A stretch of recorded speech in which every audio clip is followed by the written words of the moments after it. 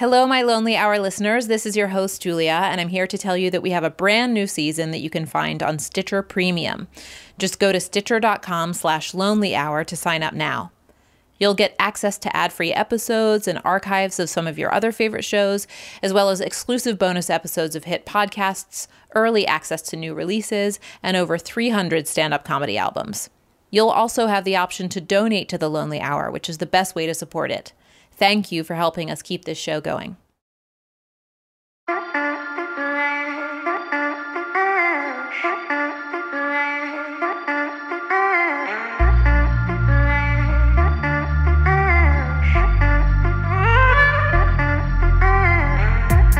The Lonely Hour is back. Sort of. Hi all, it's your host Julia Bainbridge, and I'm here to say that Season 2 of The Lonely Hour will launch this fall, and that the show is joining The Listening Booth, home of Memory Motel and the forthcoming What's Happening Here. We'll start up again in October with a new team, new resources, and new angles into the topic of loneliness. In the meantime, I'm sharing essays on loneliness to give you a little something to chew on. I'd commissioned these pieces over the summer. You can read all 18 on thelonelyhour.com under the Stories section, and I've picked 5 of my favorites to be read aloud here by the writers themselves. After each reading, I'm going to ask the author a few questions. The first comes from a friend, Jamie Feldmar, who was a guest on Season 1's solo dining episode. Here's what she emailed me after I sent out the call for essays. Yo. Can I write something on how I'm alone all the time and I don't feel lonely almost ever and I spend a lot of time wondering if there's something wrong with me for this? Like, am I actually a robot? My answer was, of course, yes, you can write that. Here is what we ended up calling, I'm not lonely, but I'm not bragging. When I was in elementary school, I was obsessed with wolves. Wolves could eat up to 20 pounds of raw meat in one sitting, I would announce to no one in particular. Wolves are the largest canines in the world. I spent a lot of time reading, and whenever I took a break from zoo books to learn about wolves, I almost always read fiction, painting grand tableaus of faraway places and their inhabitants in my mind. I wrote, too, science fiction epics that crossed the boundaries of space and time, alternately impressing and horrifying my teachers with the elaborate obstacles I forced upon my characters. I had, in short, what you would call a rich inner life, which I later learned is basically a polite way of saying someone who spends entirely too much time inside of her own head. I wasn't a loner necessarily. I was good at talking to people. Growing up, I had friends and boyfriends. In my teens, I moved to New York City, and I made more friends and had more boyfriends. And I developed a web of social and professional ties that have, over the years, netted into a rich life. Still, I spend a lot of uninterrupted time with me, myself, and I. I live alone.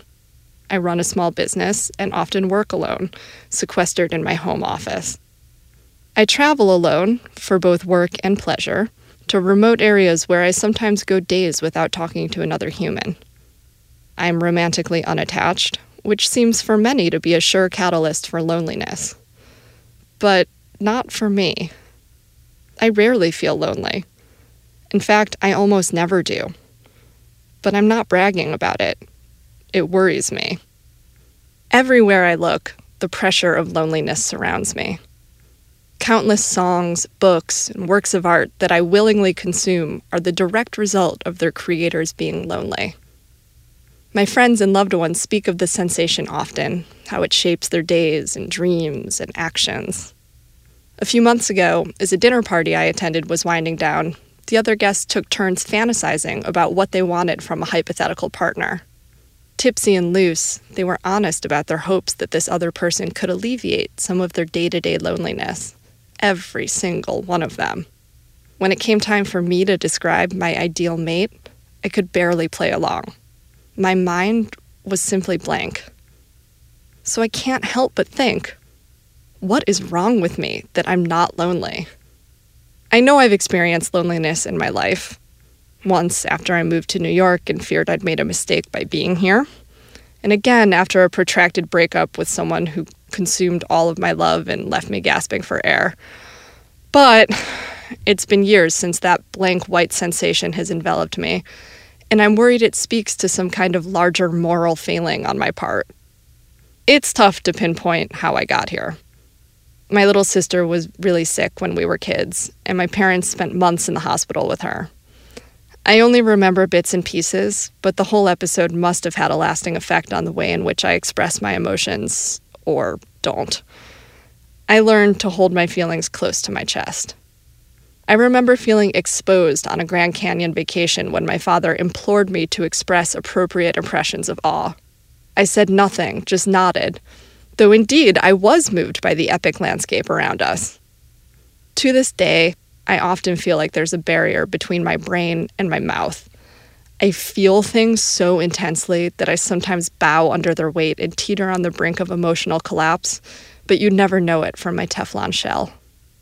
These are my issues and mine to resolve, but I get whiplash from the mixed messages the world sends out. On the one hand, independence is seen as a virtue. All hail the single ladies. We aspire to take care of ourselves, to be emotionally and financially autonomous, and yet we're also defensive about being alone. We write things to justify and exoticize our behavior, straining to prove that we are indeed okay for wanting true independence. So I don't know if I should be proud of myself for the life I've built, or concerned that I don't feel there's anything lacking. Here's another fact about wolves, and one that scientists discovered just a few years ago. Wolves howl out of loneliness. The prevailing wisdom prior to this had been that those woeful howls were merely instinctual, but it actually appears that they, in fact, occur more often when animals are separated and in distress. So it turns out lone wolves are just trying to get back to their packs after all. As for me, maybe it's time to let my guard down and try to find mine.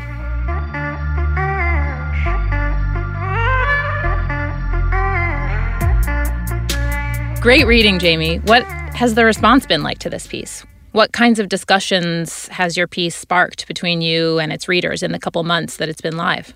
Yeah, I've been really pleasantly surprised at the response to this piece. I'm not always super comfortable sharing such personal things. So I was nervous about writing this and about publishing this. I was afraid that it might feel self-indulgent or petty or silly because I'm a writer and we're just filled with all kinds of self-doubt. But I've been really pleasantly surprised by the number of people who wrote in, and some of them were strangers and some of them were people that I knew, who wrote in to tell me how much they related to this piece, how it verbalized something that they felt like they had never really been able to say. I've gotten a couple of messages from close friends who've told me very personal things that it elicited within them, which means a lot to me.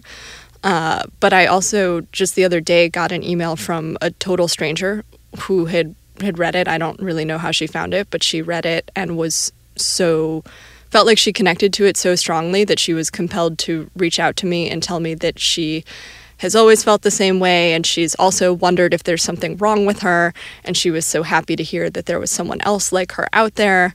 And she told me that she takes herself on solo date nights, and she invited me to one, which sort of defeats the purpose of a solo date night, but I thought it was really sweet nonetheless. And, it's just been really nice to sort of to feel like, oh, there's not actually something wrong with me for feeling this way. And in fact, there's like a whole population of other people out there who also feel this way. It's been reassuring. Are you getting closer to finding your pack? Well, I think that my answer to this question builds off of my answer to the previous question, which is that in some ways, yes, by virtue of having written this piece and gotten the response that I've gotten from it, I have realized that there is a sort of pack of other people out there who feel this way as well. And that is very comforting. And like I mentioned in the essay, I do have, I think, a very powerful, strong web of friends and family that I care about very much. And I think and hope the feeling is mutual. So it's not that I feel adrift per se. It's just that I've always felt like maybe there was something sort of off with me for having felt this way. And now knowing that that is perhaps not the case, I do feel a little bit more comforted.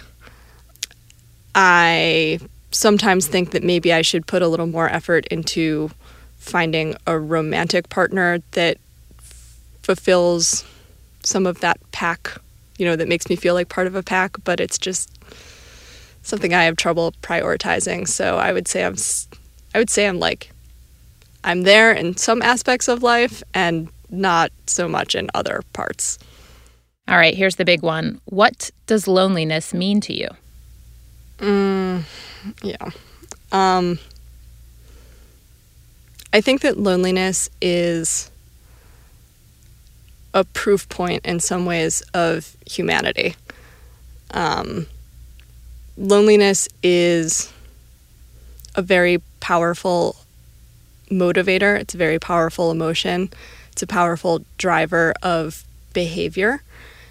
And I think that loneliness is sort of it's proof that you're capable of human emotion.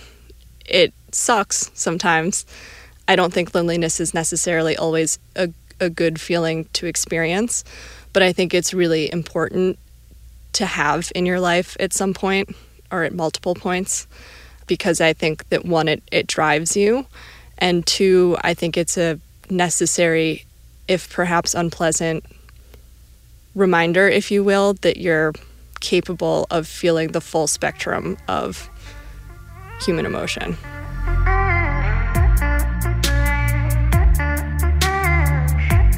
So what does loneliness mean to you, listeners? I'm not the expert on the topic. I'm just the shepherd of the conversation. So let's explore what loneliness means together. Drop me a voicemail with your definition on Google Voice. Dial 415-663-5901. That's 41-LONELY-01. You can also record your thoughts as a voice memo and email me the MP3 file at lonelyhourpodcast@gmail.com. Just make sure to include your name and an email address so I can get back to you, because we may use what you said in a future episode. Otherwise, stay tuned, because I'll be sharing a new essay soon. In the meantime, you can read all of them at thelonelyhour.com. And as always, you can email me there or find me on Twitter at lonelypodcast or on the Lonely Hours Facebook page.